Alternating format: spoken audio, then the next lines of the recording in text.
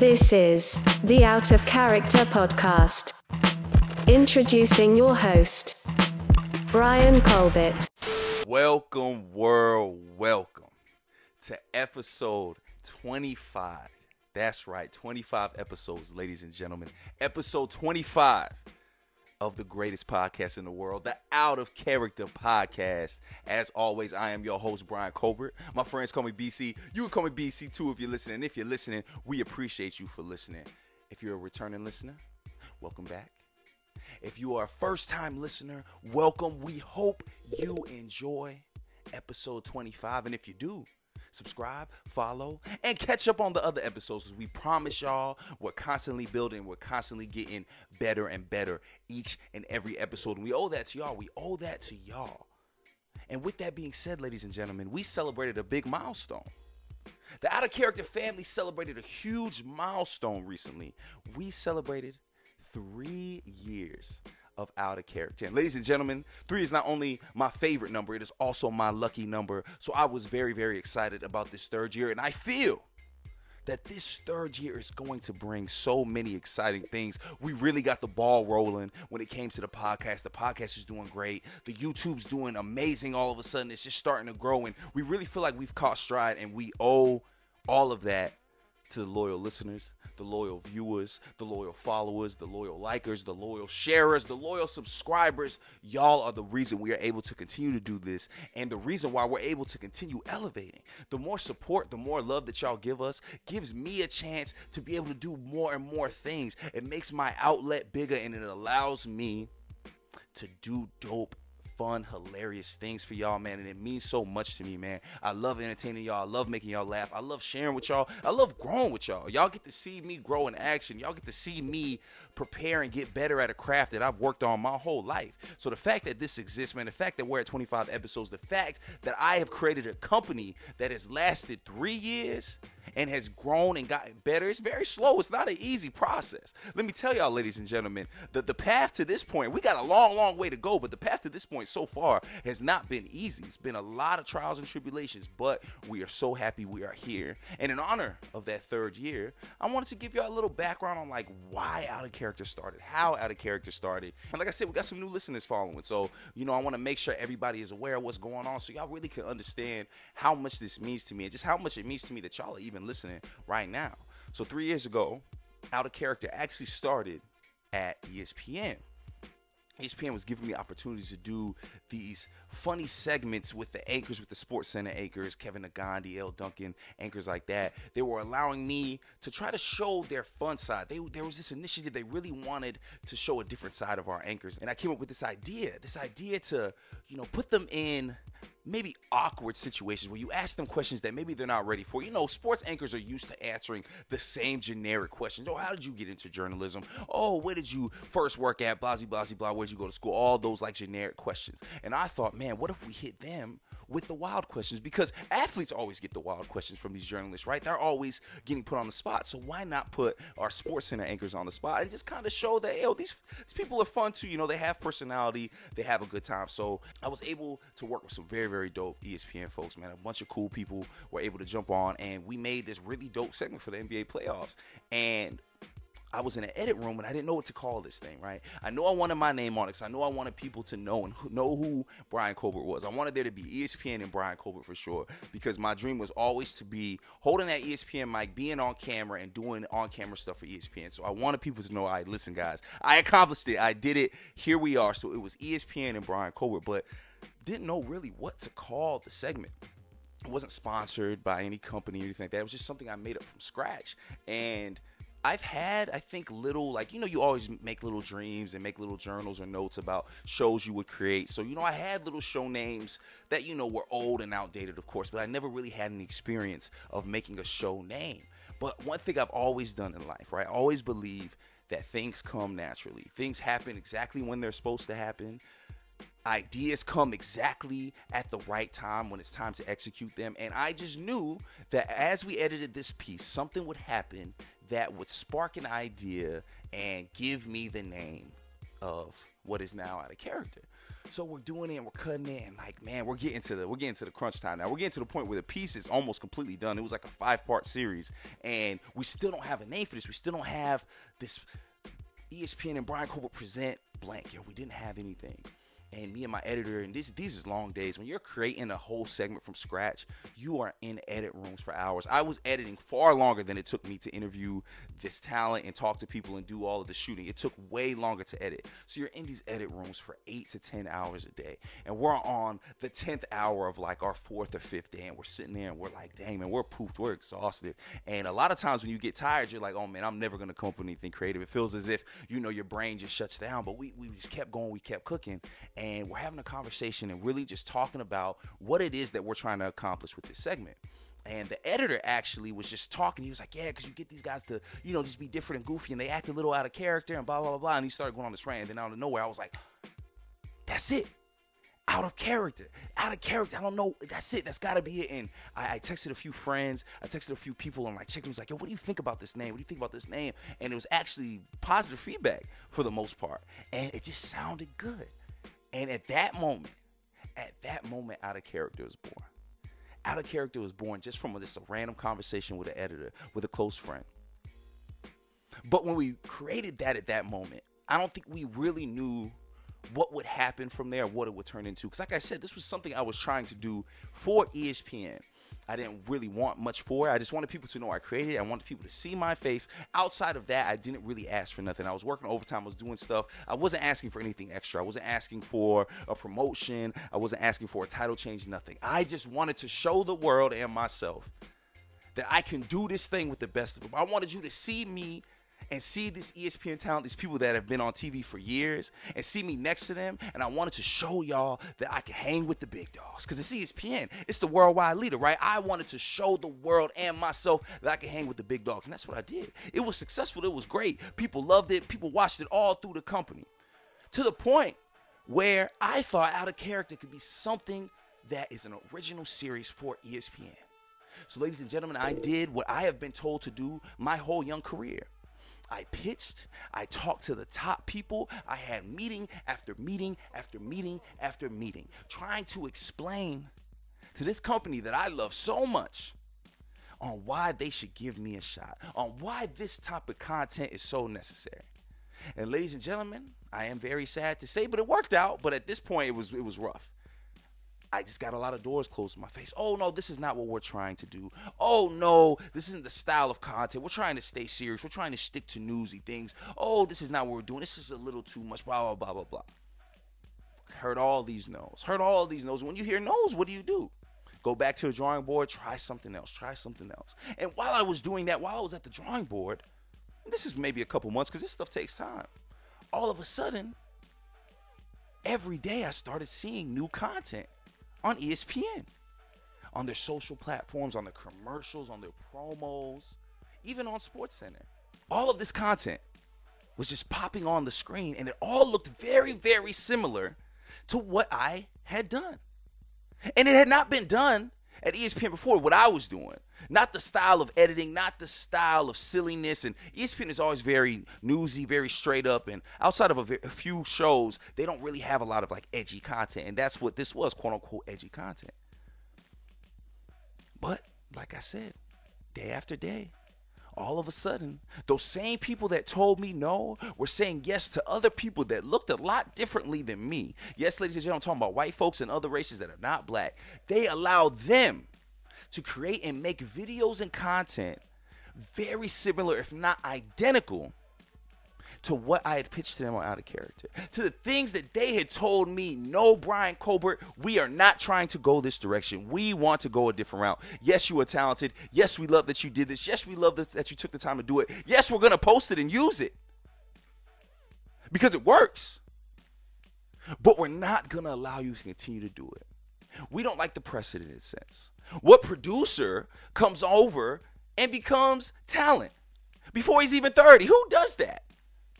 We're not letting you do that, is the conversations I was having behind closed doors. And it was heartbreaking. It was heartbreaking because I had put so much time and energy. And this isn't the first project I had done for ESPN. I had been making original content. I had been doing all of these different things, trying to show a company that I know needed me and needed my skill set, that I belonged, that my dreams were real, and that they weren't just dreams, that I actually have the talent to do this. I worked for years on it, people. And yes, ladies and gentlemen, when you are trying to achieve something, when you are trying to achieve a goal, that's what you do. That is what you do. You work your butt off. So I am not complaining about that. But when doors are closed and slammed in your face, when other people are allotted opportunities that you have been begging and pleading for, ideas that you came up with yourself, it hurts. It hurts, ladies and gentlemen. And let me tell y'all, if I'm being quite frank, it was devastating. It was something that really set me back and honestly made me question my whole career choice. Now, no, ladies and gentlemen, I will not allow anybody to defeat me. That's not how I am. I do not allow things like that to break me down. But just imagine, this is your dream. This was my dream. This is something I had worked my whole life for. And it felt as if the things I had grinded for, the ideas I had come up with, the type of content and style of editing that I was trying to sew into the DNA of ESPN and make it my own, felt like it was taken from me. And when that happened, after I picked myself up, because it took a minute to dust myself off and shake it off, because I was done. I was done. Oh, I'm not making no more ideas. I'm finished. I'm through, man. Forget this, man. I can't believe that happened. How could they do that? How could they do that? Oh, woe is me. I felt so bad for myself. But once I realized feeling bad for myself wasn't going to do anything, wasn't going to put food on the table, it was not going to help me accomplish my dream. Once I realized that, I decided to make my own content. Because what I realized is that when I shared what I created, when I posted what I created, it had the same effects that when ESPN posted it, when ESPN social platforms posted it, when they posted it on their page. People were coming to my page to share it, to like it. And it made me think, well, what do I really need ESPN for?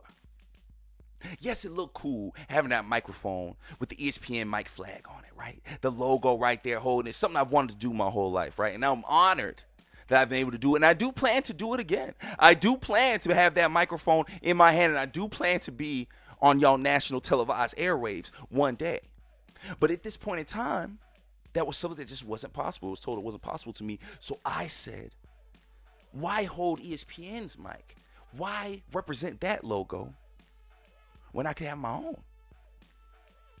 Now, granted, it was very, very small when I thought of, what if I just make my own little Instagram page? Why don't I make my own little YouTube? It was a very, very small idea. And it was for the same reason that I did this little segment for ESPN. It's because I wanted to show that I can do this. And like I said, not just to the people that were watching and listening, but to myself. Because I have known at a very, very young age what I wanted to do.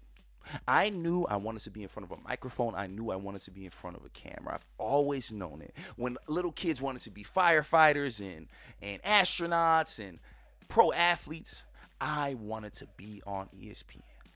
I wanted my dad to watch me give the news and talk about the highlights and give the sports of the day. Because that's what he loved to do. Every day my dad tuned into ESPN. So I said, I'm going to be on ESPN. So every day he tunes in to see his little man doing his thing. Because then I've made it. Because then when my dad knows that his son's on ESPN, nobody could ever say, I didn't make it. And I always felt that way, and that's what I just wanted to do. But ladies and gentlemen, I had to humble myself for a second. I had to bring myself back and ask myself, well, what if I can still be on camera? What if I can make my own content like this? I know how to edit. I have friends that are editors. I have friends that can shoot. I have cameras. Why don't I try this thing out on my own? Because I'm not going to let anybody tell me no. I can't. I have come way too far in this dream to allow a company, an entity, a person, a boss, a supervisor, a manager, whoever, stop me from doing what I was put on this earth to do. So I said, listen, I'm going to make this Out of Character page. I'm going to make this little Instagram, YouTube page just so I can show everybody that I was right, that I can do this, that I am cut for this job, that I at least deserve a shot to do what I set out to do. All I was looking for was a shot, ladies and gentlemen. That's it. All I was looking for was just a shot. I didn't really think, I'm going to be 3 years into this. I just kind of thought that, this will just give me reps. That's what I really wanted. I wanted reps. I wanted a chance to keep my on-air talents strong, because I do mostly only produce things, right? I'm always creating and behind the scenes, and a lot of times that's a whole different part of the brain. So not only do I want to be an amazing and great producer because I feel like it'll help me be great on TV, but I want to be great on TV separately and be a great producer. I want to have both of these working at all times, right? Now, would I agree to be like, okay, we're going to make this Out of Character thing. We're going to try this out. I had no clue the type of work it took to have like a quote unquote brand. Like I said, I wasn't taking it that seriously. I didn't want millions of followers. I wasn't trying to go viral. I wasn't making like weird cringe videos to try to, get on World Star. I wasn't doing things like that. Like I said, I was just trying to show y'all that 1, I'm creative. 2, I can make original segments and ideas. And that I also am talented. Let me show y'all what I can do. And it worked in a sense. It worked. Out of Character grew. People began to know me as not just a producer. They began to know me as somebody that belongs in front of the camera. I hear it all the time now. Oh, man, you're made for this. Or somebody will get a chance or an opportunity. They're hosting something or doing something. Maybe they're not that good at it, but they got a shot. And people will hit me up right away and say, man, you should be the one doing this. You should be the one doing this. Oh, man, this person don't deserve that. You're so much more talented, which is awesome. It's not something I can say, not something I will say either. I think everybody's blessings come at the time they're supposed to come. I think everybody deserves and earns the things that they get. So I would never say that. But it is an honor to hear. It is lovely to know that Out of Character has done what I had built it to do. It solidified not only myself to others, but myself to myself and to my loved ones that y'all listen. I'm nice at this. I'm really good at this. And this isn't even something I do full time either. This is something I'm doing part time on top of 2 other jobs. But it's still something I show a lot of passion in, and it's still something I feel I excel in. But like I said, when I started this, ladies and gentlemen, I did not think it was going to be something that lasted this long. But what ended up happening was, like I said, people started showing me love. I started getting the recognition that, okay, Brian, this is what you're supposed to do. Keep going, keep going, keep going. And that keep going attitude, don't stop, keep making stuff. It snowballed. It snowballed. And now we're 3 years in. And ladies and gentlemen, it's flown by. June 9th, 2018. Is when we made our first OOC post. That's wild. That is wild. 2018. 3 years ago. And it has flown by. And we have done amazing things. We've traveled the country. We went to Canada. We've been to Seattle. We've been to Cali. Boston, New York. And we're not even close. Like, we haven't even scratched the surface. We really haven't even gotten the resources and the money and the financial backing that a lot of these outlets have. But just imagine when we get that. These are the things that excite me. These are the things that continue to keep me going with Out of Character. These are the things that have gotten me through these 3 years. That and you all, ladies and gentlemen, the people that support and show love. Because y'all don't have to. There's plenty of people that are close to me, that care about me, that I care about, that have chosen not to support or show any love to Out of Character. And that is completely fine because nobody owes me anything. But absolute strangers, people I have never physically met in my life, go out of their way to comment, to reach out to me, to DM me, to share things. And it's like we have a whole family of people that, like I said, I haven't even physically met yet. And it's beautiful. It is amazing because, like I said, I never would have thought that it would turn into this. But ladies and gentlemen, 3 years in and we are here. It has turned into this. It has turned into something that y'all enjoy, that I love and enjoy. It keeps me going. On my worst days, I can just focus on Out of Character and it just makes everything feel better. Because like I said, this is what I want to do. This is what makes me feel good. You know what I'm saying? It fills a passion. It fills a void. I can't imagine what I'll feel like when I get to do this full time, when this is my job every day. And ladies and gentlemen, now that's the goal. Like I said, the goal before was just to get reps. But now the goal is to be able to do this as a career and do this with y'all every day. Make content, make y'all laugh, entertain y'all, and have a lot of fun. And ladies and gentlemen, there is so much more to go. Wait till y'all see what city we hit next, because outside open. People getting vaxxed up, which means that I can get out on these streets, put the mic in people's faces, and hear what they have to say, ladies and gentlemen. 3 years of Out of Character. Thank y'all so much for being a part of this. Thank y'all so much for supporting. This is episode 25. Episode 25 of the Out of Character podcast. As always, I am your host, Brian Colbert. My friends call me BC. You can call me BC too if you're listening. And if you're listening, we appreciate you for listening. If you're a first-time listener, welcome. If you're a returning listener, welcome back. We hope you've enjoyed so far. We had to do a little victory lap real quick because 3 years is a big deal. 3 years is a big deal. And ladies and gentlemen, not only is this the 25th episode, not only is this the episode celebrating 3 years of Out of Character, it is also an episode dedicated to the life of my late great-grandmother. My Nana, my mother's mom, passed away this past week. Yes, ladies and gentlemen, I say that with a heavy heart because, yes, that was my last living grandparent. That's tough. It's tough to, like, come to that realization that, no more grandparents exist on this earth anymore for me, right? So that's a lot of free game. That's a lot of old stories. That's just a lot that's just gone now. And that's sad, right? But we do know that death is a natural part of life. And without giving up too much of my family information, let me tell y'all that my grandmother, it's a lot of minorities that grew up back in the day have a lot of trauma. They've been through a lot of things, and my grandmother was a fighter from the minute she came out the womb to the moment she took her last breath. She was a fighter. And yes, life wasn't always great to her, but she found a way to make it through. She found a way to have 7 beautiful children. Yes, I have 6 aunts and uncles. Yes, I have a very large family on my mom's side. And she found a way to help play a part in raising the woman I love more than anything on this earth, and that is my mother. Yes, ladies and gentlemen, I am the biggest mama's boy on the world, and so I always felt super, super close to my Nana because she was just an extension of my mother's mother, the woman I love more than anything on the earth, her mother, my grandmother, and we were very, very close. I would spend a lot of time with her during summers because both of my parents worked. They had very, very strenuous jobs, so a lot of times me and my sister, when we didn't have school or camp or anything like that, we had to go places, and it was always Nana's house. We would always get taken up to Sacramento, and we would go spend time with her. And just a lot of my childhood memories are at my grandmother's apartment. She was amazing. She was a queen. And no, I'm not bringing all this up to somber the mood. I just really want to celebrate her. Because like I said, life wasn't always great to her, right? She had a lot of trauma. She went through a lot of things.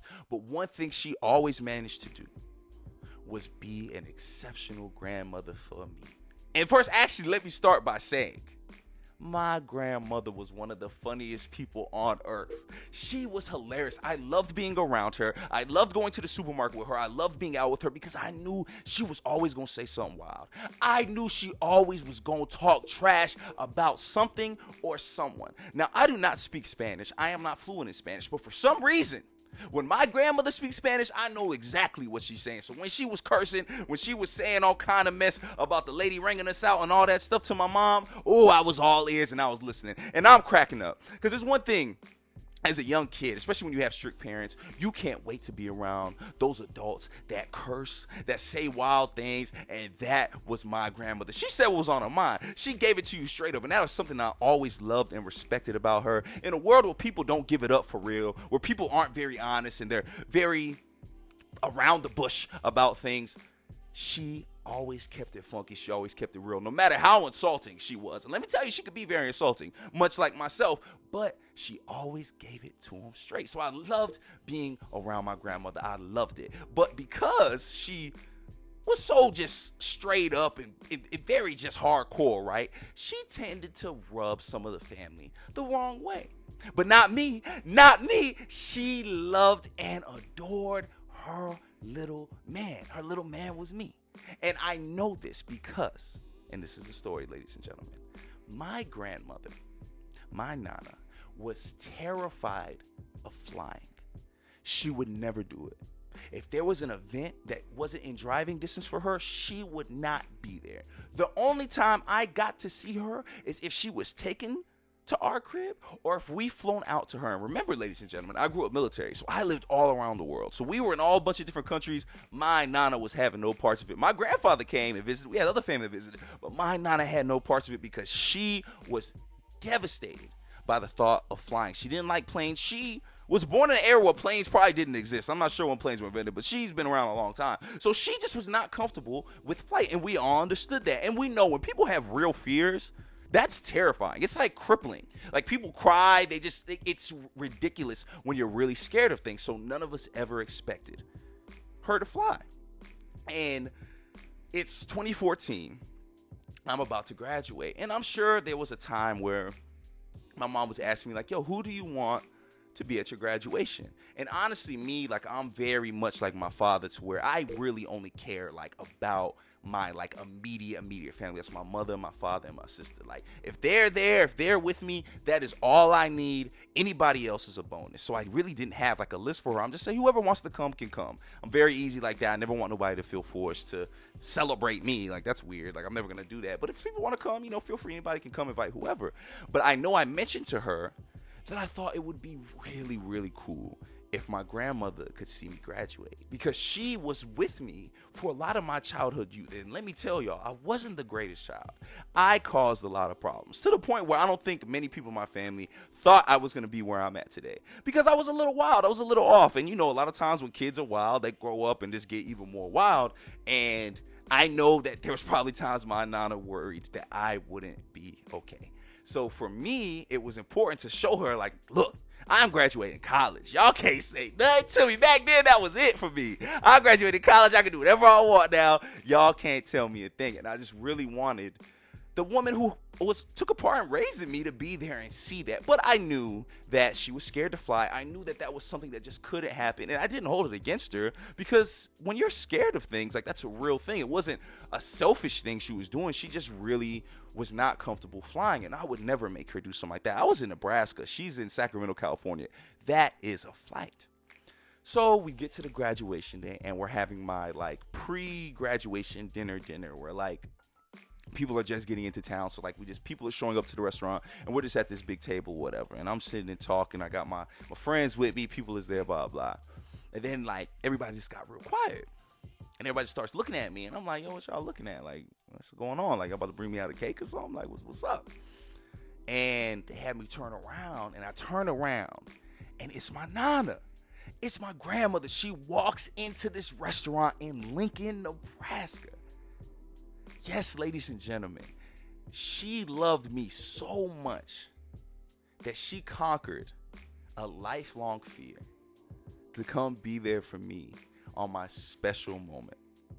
And ladies and gentlemen, that is the only person I saw the rest of that night. Is I could not just stop staring at her, hugging her and holding her, because I could not believe that she did such a selfless thing for me. Somebody who has been through so much BS. Somebody that did not have to be there, because I wouldn't have felt no type of way. I wouldn't have said anything. I wouldn't have felt bad at all, because I would have understood. But she still was there for me. To this day, I have not seen her attend an event.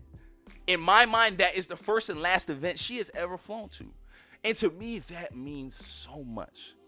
Because to me, I think that story touches on the closest in bond between me and my grandmother. And you truly hope when you lose somebody that they know how much acts like that mean to them. I'm sure she did, because me, I was always like the grandkid that was always trying to get her to smile. She was very like, very, very stern and very serious at times, right? So I always took a lot of pride in making her laugh and making her smile and getting her to say I love you back, because she loved me to death, but she wasn't a very outwardly loving person. So like getting her to tell me, yo, I love you too, or getting her to laugh and smile, and I always call her beautiful, and it would just make her day. Like, those were the things that just like made me so amped, because all I ever wanted to do was make this lady smile, because she gave me one of the greatest memories I ever had. And it was wild, because I went home to California to say goodbye to her while she was, on her last days. And it's wild because she still, like I told y'all to start, I I knew I could go to my Nana for a good laugh. I know I could go to her for some good drama, for just something good, something entertaining. And ladies and gentlemen, on her last days, on her deathbed, she managed to bring me another hilarious moment. And it felt as if it just had happened for me, right? Like the stars had just aligned for me to just get one good laugh at the side of my beautiful grandmother. So, ladies and gentlemen, my aunt, like I said, I have 6 aunts and uncles, right? I think it's 4 aunts. No, I have 5 aunts and 2 uncles, something like that, right? It's a large amount of people. And my oldest aunt, the oldest of the bunch, she had been staying there with my grandmother just to make sure she was okay, because we had heard that she had just had hours to days to live, so at any moment she could pass, and we didn't want her to be alone during that time. So she lives in Sacramento, so she was able to stay there with her. And when she came to stay with my grandmother, she was a little better off, so she was still talking. So as she has stayed for almost like, I think, a few weeks at this point, she was able to have a few conversations with my grandmother, because initially she wasn't that far off. Like, she was able to talk, she was able to communicate, and she mentioned this young man named Fred. Yes, my grandmother told her oldest daughter that she had met a young man named Fred in a nursing home, and that he was very, very nice to her. So nice to her that he told her she was the most beautiful woman he had ever seen. Yeah, Fred. This guy, Fred. And of course, my aunt, loving the drama just like me, loving the juice, loving the stories, she went on a hunt in this nursing home to look for this man, Fred. So she walks around the nursing home. And what's on nursing homes, they have doors with like names and labels on it, right? So she's looking for Fred. She's looking for the name label, Fred. No name labels on doors that say Fred. She doesn't see it. She cannot find this Fred character.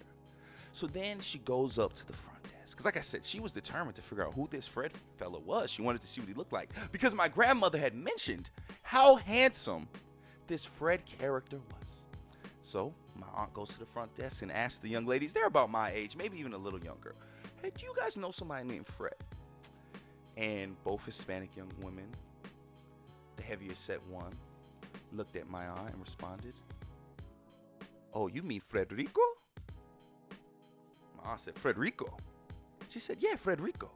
We love Frederico. And like I said, this young lady, probably 25, 26.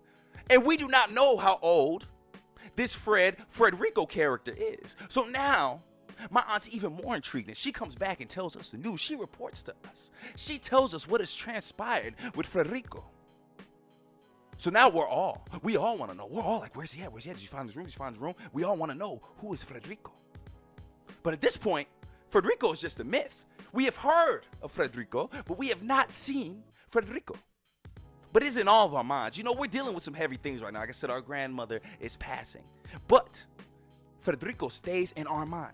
Because there's one thing about my grandmother. There's one thing about my nana. She can bag him and she can tag him. The fellas love her. Because she's a beautiful, beautiful young lady. And she just manages to find these once-in-a-lifetime type guys. Much like my grandfather.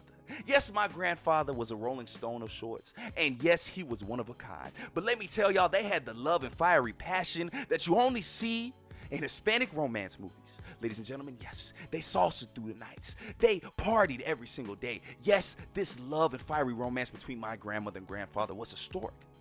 And it seemed as if, after him, very similar gentlemen to my grandfather would follow. Ladies' men, if you will. So we're very interested to see who Frederico is, because clearly he's made a name for himself in this nursing home. But out of respect, the workers didn't give us too much personal information about Frederico. So on that day, on that night, we had to let it go. So go back to the hotel room. Me and the family spend some time together. My aunt stays there, and we see her the next morning. We come back. And she has news for us. She has seen Frederico. Not only has she seen Frederico, she has met Frederico. Because, once again, my aunt, being the curious young lady that she is, she goes on the hunt again for Frederico.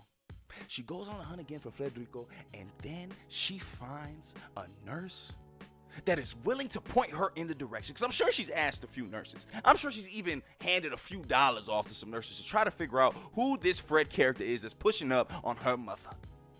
And yes, she gets lucky enough to find one of these nurses. So the nurse says, oh, Frederico. I know Frederico well. Let me take you to his room. He doesn't have a name tag on his door. Why he doesn't have a name tag on his door, I'm not completely sure. But Frederico is the one person in this nursing home that doesn't have his name on the door.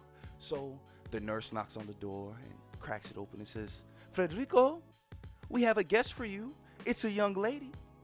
And Frederico responds in a deep Hispanic voice, let her in. Now, I didn't hear him say this, but in my mind, this is where we're at with it, all right? Frederico is that, okay? He's the Dos Equis guy, all right? He is that. Let her in. And the nurse lets my aunt in. And my aunt's 50, 60 range, you know, but compared to Frederico, I'm assuming she's a young stallion to him. So she goes into the room, and the first thing she notices is what she says is there's paintings all over the wall. Frederico is an artist. He is a creative, ladies and gentlemen. Yes. So she notices that right away. And her and Frederico talk, and she said, yes, I remember Beatrice. That's my grandmother's name. Yes, I remember her. A lovely, lovely young lady. You're lovely as well. You sure are beautiful. Frederico starts giving my aunt the same game he was feeding her mother. Just days separated. He feeding her the game, but just he being slight about it. Frederico, original OG, you could tell he an old school pimp. He ain't putting it on too hard. He's kind of just giving it a little bit, you know. He says, "Yeah, I like to paint women. I like to paint women." And you know, he hits her with that. That's it. He just says a little something, you know. Look at my paintings, you know. And my aunt's being nice. She's like, "Oh, okay, that's really, really nice. That's cool," you know. And she's polite, and now she's seen him. She knows who he is. She's seen enough. She's ready to go, so she leaves and says bye to Frederico. Maybe about an hour later, she runs into the nurse again that had let her in to Frederico's room. And the nurse said, oh, Frederico, he loved you. Frederico said she can come to my room anytime. If you see her, send her to my room, is what Frederico said about my aunt. Now, my aunt came back quite excited because not only was Frederico as handsome as my grandmother depicted, but he was also a veteran, which means he had benefits, ladies and gentlemen. And to aging women, there is nothing more important or special than a man with benefits. So they were ecstatic. Oh, Frederico has benefits. Now we are having conversations about how we get Frederico and my grandmother to hook up so that maybe we can get some of them benefits from Frederico, because he seemed like such a nice, gallant gentleman. The next day, we leave. We come back to the nursing home. And now we're all in a room together. My aunts, a couple of my uncles. And we were discussing Frederico again. He is a topic of discussion because he is just something that is allowing us to laugh and is a great distraction from what is going on. Because all of us are heartbroken. All of us are sad, right? And the nurse that's in there, she's preparing a shot for my grandmother. And she hears us mention Frederico. And she perks up and she turns around and looks at us. And she said, Frederico? You need to stay away from Frederico. And she's like whispering, like she like lowered her tone and everything. As if Frederico was in the other room where he was going to hear, or as if Frederico had like a mafia of people. She was quiet. She was whispering. You need to be careful with Frederico. Frederico lures old women to his room and offers to paint them. He approaches these women, unknowing, vulnerable, possibly lonely because they're in a nursing home. And he says, come to my room. I'll paint you. And what happens when Frederico gets these women to his room? Ladies and gentlemen, we're all adults here. I don't have to tell you. I don't have to tell you what Frederico does, but this pimp was laying pipe up and down the nursing home, according to this nurse. And he was trying to make my nana the next victim, ladies and gentlemen. How dare he? How dare you, Frederico? How dare you? Not only were you trying to make my grandmother the next victim, you're trying to make my aunt the next victim too. That's wild, Frederico. That's wild. And it gets crazier because now my mom's on the hunt. Because now my mom's a little crazier, right? She probably heard that and didn't really like that. Wanted to see the scum that was pushing up on my aunt, on my grandmother, on her sister, on her mother. She was curious now. So she's walking through, and then she finds the same nurse that was very, very happy to take us to Frederico's room. And she says, "Where's Frederico? Do you know who Frederico is?" And the lady's like, "Oh, no, he's around here somewhere. Just keep walking, you'll find him." And as my mom's walking around looking for Frederico, she sees an elderly couple. She sees an elderly couple sitting and watching a movie. And in her mind, she says, "Wow, that's beautiful. That couple has probably been together for 50 or 60 years, and they are spending their golden years in this home together, cuddled up watching movies." Yes, ladies and gentlemen, this man had his woman held tight, as if she was the only woman in the world. And my mother saw that and said, "Oh, that's beautiful." But she continued about her hunt because she could not let this beautiful display of love and affection stop her from her main goal. And that is find Frederico. We have to find Frederico, is what my mom is thinking. So she continues about her hunt. And then she runs into the nurse once again. She says, "I cannot find Frederico. Where is he? I know he has to be here somewhere." And she's once again in that little movie room where the couple is watching their movie. And the lady stops her and said, "Excuse me, ma'am. I'm sorry, but Frederico is right here." Yes, ladies and gentlemen, Frederico was the man cuddled up with the woman who maybe was his wife, maybe was just another fling. But not only was he bagging these broads up and down the nursing home, he was doing it in public. Ladies and gentlemen, this was a public display of affection for all of his other hoes to see. And it was to the point where my mother thought this was old married couple. Yes, ladies and gentlemen, my grandmother was in a nursing home with a menace.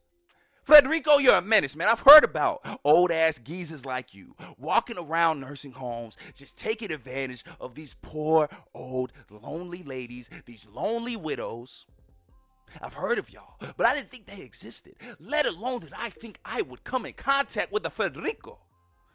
Frederico, I'm on to you, brother. I'm on to you. The family's on to you. Yes, now my nana is gone, but thank goodness she didn't get spun in your web, Frederico. But, ladies and gentlemen, it was just so funny to know that another Rolling Stone, another crazy, pimped out Hispanic brother was throwing it at my grandmother for one last time. For one last time. Because like I said, my grandmother and grandfather had a fiery romance. They loved each other so much. I even truly believe to the very end of both of their lives that there was not a person on earth that they loved more than one another. I truly believe that.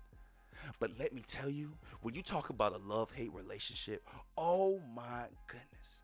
There was one thing my grandmother was doing towards the end of her time. And she would take her blanket and cover it over her face and go like this. Take her blanket and cover it over her face. And everybody's like, "Why is she doing that? Why is she doing that? That's so crazy. Why is she doing that?" And I said, "You know what it is? Papa's probably trying to call her up to heaven." And she's like, "Hell no, send somebody else." And she's covering up. Yes, ladies and gentlemen, my grandmother was talking shit and funny to the very last moment. And that is how I will always remember her. Making me laugh, giving me a good story to tell, and fighting to the very end. Ladies and gentlemen, shout out Beatrice Pena, my amazing grandmother, my last living grandparent. I love you so much. Thank you for everything you've ever done for me and my family. And like I told you while you were laying there in your last moments of life, I promise you to protect my family. I promise you that no other Colbert or Pena will struggle the way that you and my grandfather had to. Because y'all had to struggle to make it, right? Y'all had to struggle so that I could exist, so that my mother could exist and have a good life, so that my aunts and uncles could have a good life, so me and my cousins could have good lives. Y'all's sacrifices will not be put in vain, and I promise you that. So I dedicate the 25th episode of the podcast to Beatrice Pena, my nana. Thank you so much for giving me so much joy, so much love, and so much laughter to your very, very last moments. Shout out to my nana Pena. Ladies and gentlemen, this is episode 25. Episode 25 of your favorite podcast, my favorite podcast, your mama's favorite podcast, the Out of Character Podcast, episode 25. I am your host, Brian Colbert. My friends call me BC. You can call me BC too if you're listening. If you're listening, we appreciate you for listening. If you are a first-time listener, welcome. If you're a returning listener, welcome back. We hope you have enjoyed thus far. We're almost done, ladies and gentlemen. We got some more to get into. Now, ladies and gentlemen, today is Friday, June 18th, Friday, June 18th, the United States made Juneteenth, yes, ladies and gentlemen, Juneteenth, a federal holiday. Now, for those of you that do not know what Juneteenth is, don't feel bad because it's not something that is taught in most schools. It is not something I grew up learning about. I didn't find out about it until I was much older, until I was a college student. Now, Juneteenth is the anniversary of June 19th, 1865, when slaves in Texas were first told that they had been freed.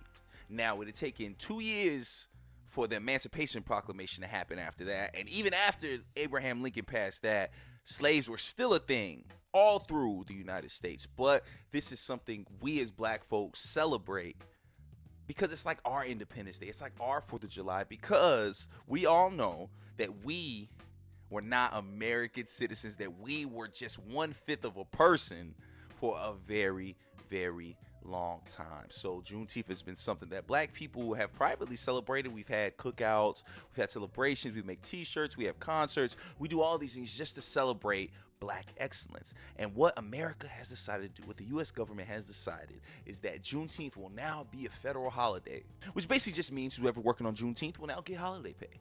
That's about all that means to me. Now, yes, it recognizes something that we have tried to teach white people for a long time, that this date is a very important day in history, even more important to us than the 4th of July is, because it's our Independence Day. But it is just not something that white people seem to really want to talk about or want to understand. And like I said, a lot of people, even black folks, do not know much about Juneteenth. So hearing that, you maybe would assume that people would just be elated that this has become a holiday. But most people were not. And I know what some of you skeptics are going to say. Y'all going to roll your eyes. Y'all going to suck y'all teeth and say, oh, we just can't make y'all happy. What can make y'all happy? There is nothing we can do. Can y'all just take a win? Blah, blah, blah, blah. No, we cannot. No, we cannot. Because to this very day, there are still terrible, nasty racial injustices happening all over our country. Is a holiday going to change that? Is recognizing that Juneteenth is a thing going to stop black men and women and children from getting murdered in the street by police officers? And nothing happening to them? Is that going to change because Juneteenth is a holiday now? Doubt it. Now, what I've seen all over the internet is people, one, complaining about Juneteenth and why it bothers them, but then also a lot of people not fully understanding why it's pretty much insulting for them to make Juneteenth a holiday when there's so much other things that we have been asking for. Because I promise y'all, ladies and gentlemen, this was not one of them. We've asked for police reform. We've asked for certain voting laws and acts to be put in place to protect minority voters. We have asked for a ton of things. We have not asked for another holiday. We haven't. Martin Luther King Jr. Day didn't keep y'all from murdering us in the streets, from carrying those tiki torches and calling us the N-word and not giving us jobs and treating us crazy when we walk into stores. Martin Luther King Jr. Day didn't change any of that. But it's something a lot of white folks wanted to hang their hat on and say, you know what, just be happy. At least y'all have that. At least y'all got Black History Month. Y'all give us these little participation trophies and just expect us to be elated and be happy. Because y'all almost kind of sort of treating us like equals. And that's just not the case. We're not slaves anymore. We're not slaves anymore. We demand the same respect allotted to all Americans. And it is something that is not happening. So you ask, why are people so upset? Here's one thing. It is illegal in a number of states in the United States to even teach about Juneteenth. Yes, ladies and gentlemen, critical race theory. Ever heard of it? Critical race theory. What critical race theory does is it makes a connection between politics and race. But what legislatures have said and have tried to prove and have successfully proven in some states is that critical race theory makes it seem as if the government adds to the racial and social injustices of minorities. That the government's main agenda, or one of their agendas, is to uplift white people and make their lives better than ours. So they banned critical race theory from teachings. So that means anything with race and politics, which includes Juneteenth, cannot be taught in schools that states ban this critical race theory, which is Arkansas, Idaho, Florida, and Oklahoma. And it's on like voting bills for like 15 other states in America. But y'all gonna give us a holiday. But y'all are gonna say it's okay to not talk about race in certain schools. So then what are y'all gonna do for this holiday? Are y'all just gonna ignore it? Because y'all can't talk about it. So once again, ladies and gentlemen, a slap in the face. That feels ridiculous. Y'all have legislation and laws that prohibit y'all to teach the truth about racism and politics. But y'all want us to be happy that Juneteenth is a holiday? It makes no sense. It makes no sense. We're not children. We weren't born yesterday. When you tell us things that don't make sense, we're going to ask questions. We're going to be like, what the is that? It leads me to question why you all can unanimously vote on this, on making this a holiday, but you all cannot agree upon the John Lewis Voting Rights Act. The John Lewis Voting Rights Act simply protects minorities from dealing with racial scrutinies when they're trying to vote, which is something we saw in the past few elections, how many obstacles there are that keep black and brown people from being able to vote. And all this act would eliminate all of that. But we can't agree on that. We've been up in arms about that for years. Do you all know that lynching is not technically like federally illegal? Lynching is still something that can be done and not be considered a federal crime. Now, they introduced the act in a bill in 2018 to get lynching to be considered a federal hate crime, but they couldn't agree on that. Yes, ladies and gentlemen, people in 2018 to 2021 cannot agree that lynching, that hanging another human being should be considered a hate crime. But we can all agree that Juneteenth needs to be a holiday and that white people and black people will get paid extra if they work this day. And let me tell y'all, a lot of these companies, including my own, aren't paying us extra on this day. So yes, it's a federal holiday, but it's not a holiday for every black person. So once again, no, we are not satisfied. I don't have to bring up all the names of all of the lives we have lost just in the past decade to police brutality, to police ignorance, and to just overall hatred. We see it all the time. We're asking for reform. We're asking for y'all to train these cops a little differently. We're asking for a lot. Some people even ask for reparations. I'm not saying that's what I asked for. I'm not saying I'm asking for any of these things. I'm just telling y'all what's going on with people, what people are feeling, what people are trying to tell y'all when they say, no, this isn't enough. I remember a few years back, they told us Harriet Tubman was going to be on the $20 bill. And oh my gosh, my friends said it in the group chat. They were so ecstatic. They were so elated. And I was furious. This was about 5-6 years ago. I was furious because I could not believe that my educated and smart, gifted friends could fall for something like this. Y'all are excited about this? Oh, this was a win to them. Oh, this was a win to all the social injustices everywhere to them. And it didn't make any sense to me because I was right too. I said she's never going to be on a 20. To this day, I've never seen her on any U.S. currency. And I also asked the question, which I ask now, so what? So what? What happens? What happens? Yes, we have a ton of old slave owners on our money, and it'd be nice to have one of our people on the currency. But other than that, what is it? It's nice. Yeah, it's cool that Juneteenth is a holiday, I guess. Yeah, it's cool that y'all recognize the crazy things that has happened in the past, I guess. But it's mute if states throughout the U.S. can't even teach about it. Because that's the whole point about Juneteenth.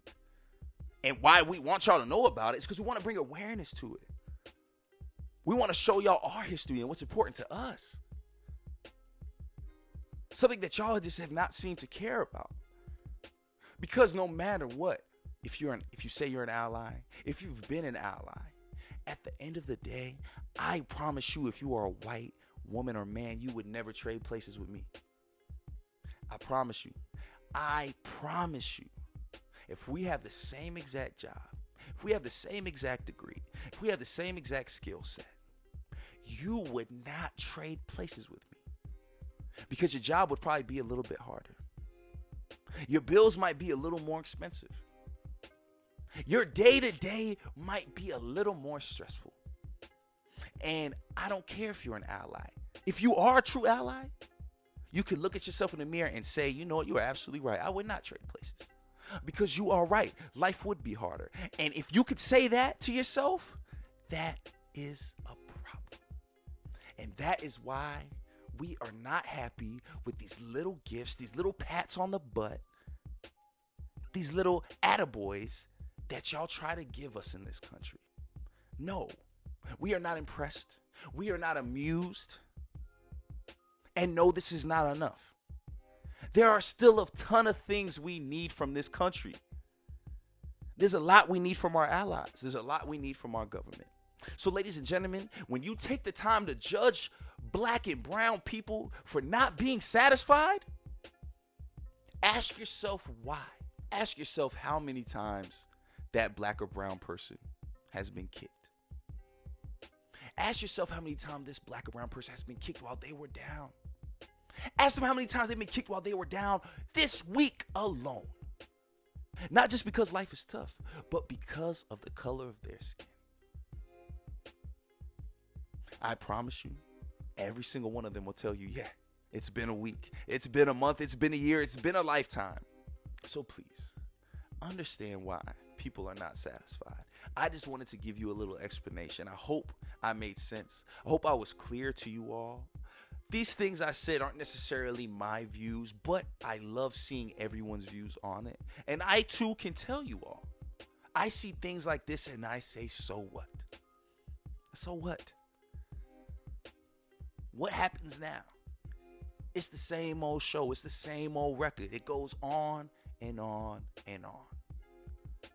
We know what real change looks like. We've seen it before. We've seen real change. Giving us a holiday for Juneteenth is not one of those things.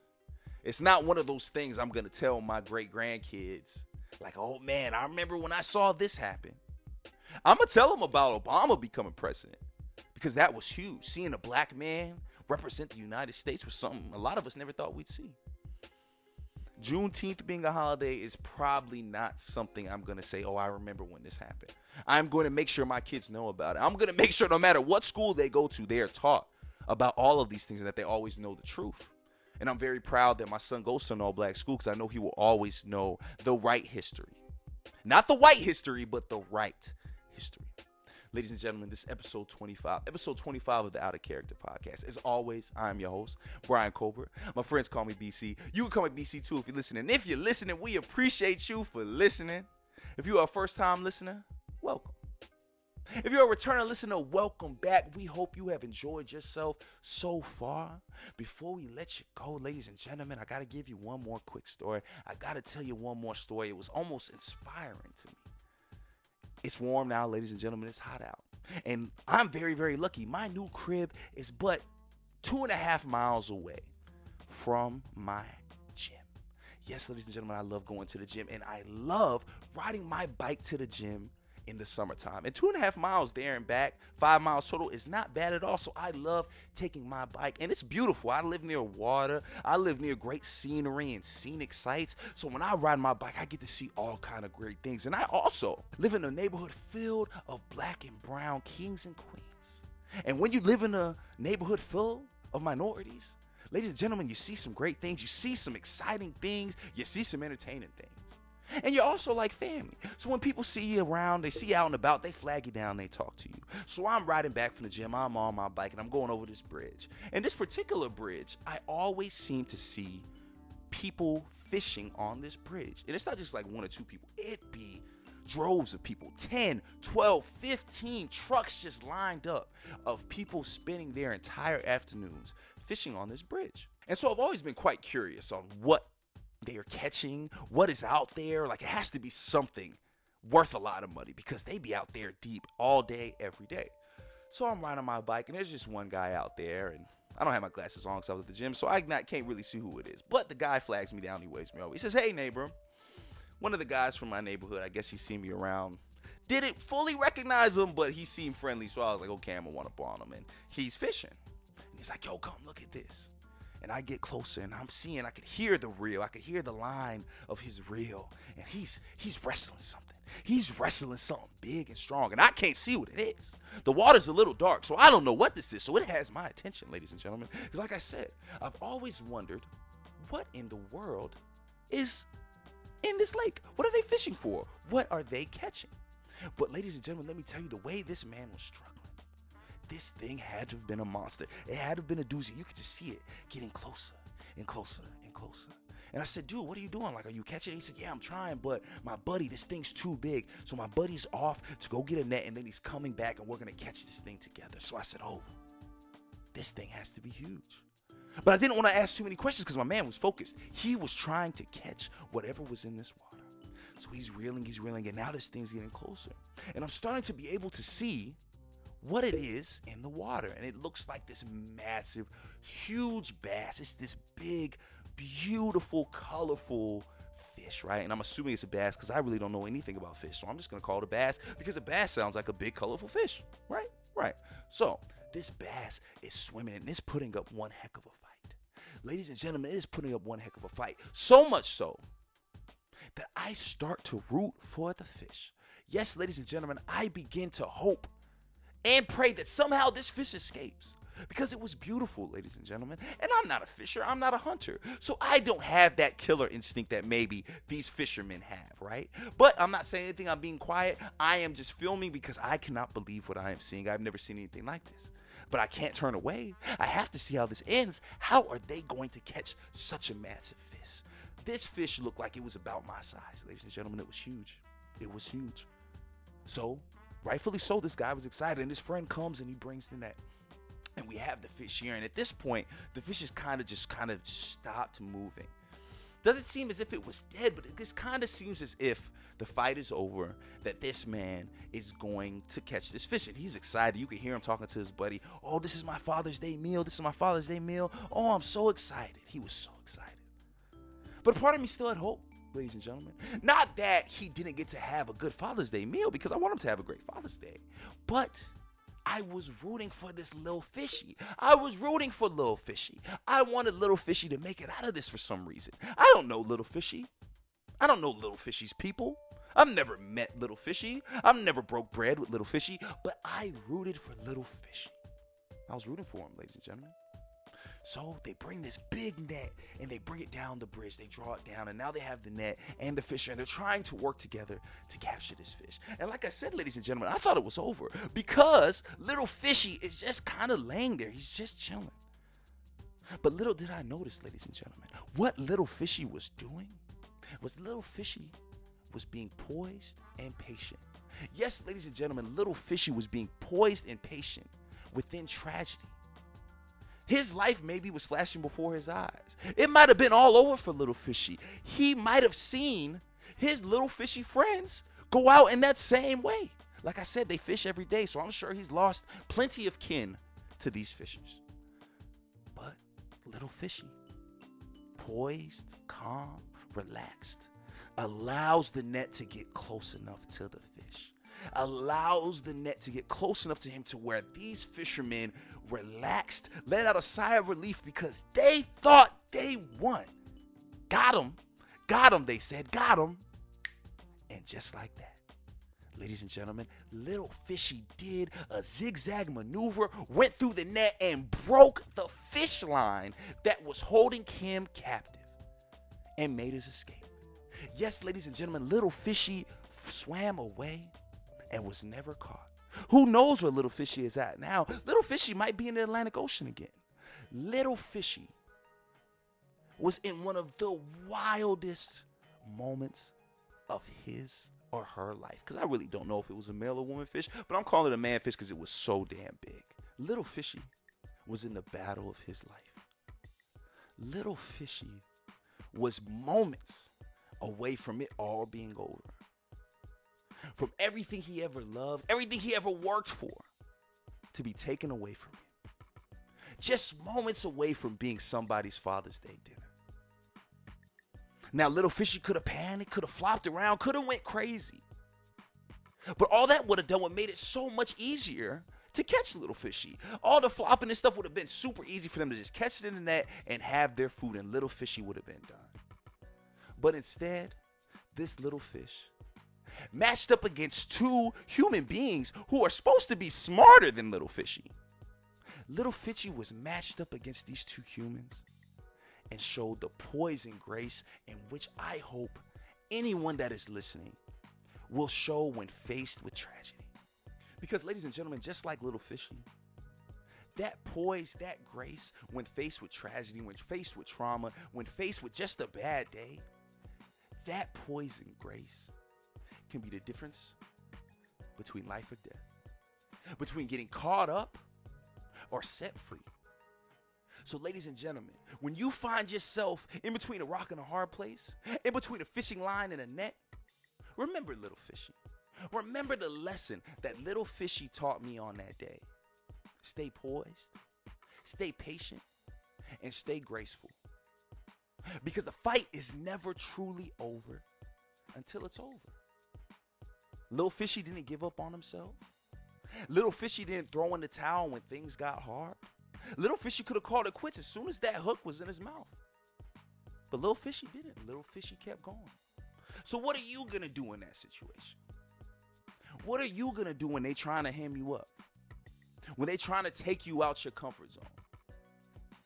When they're trying to take you from your home? When they're trying to take you from your family? When they're trying to take everything you've worked for, what are you going to do? Are you going to panic?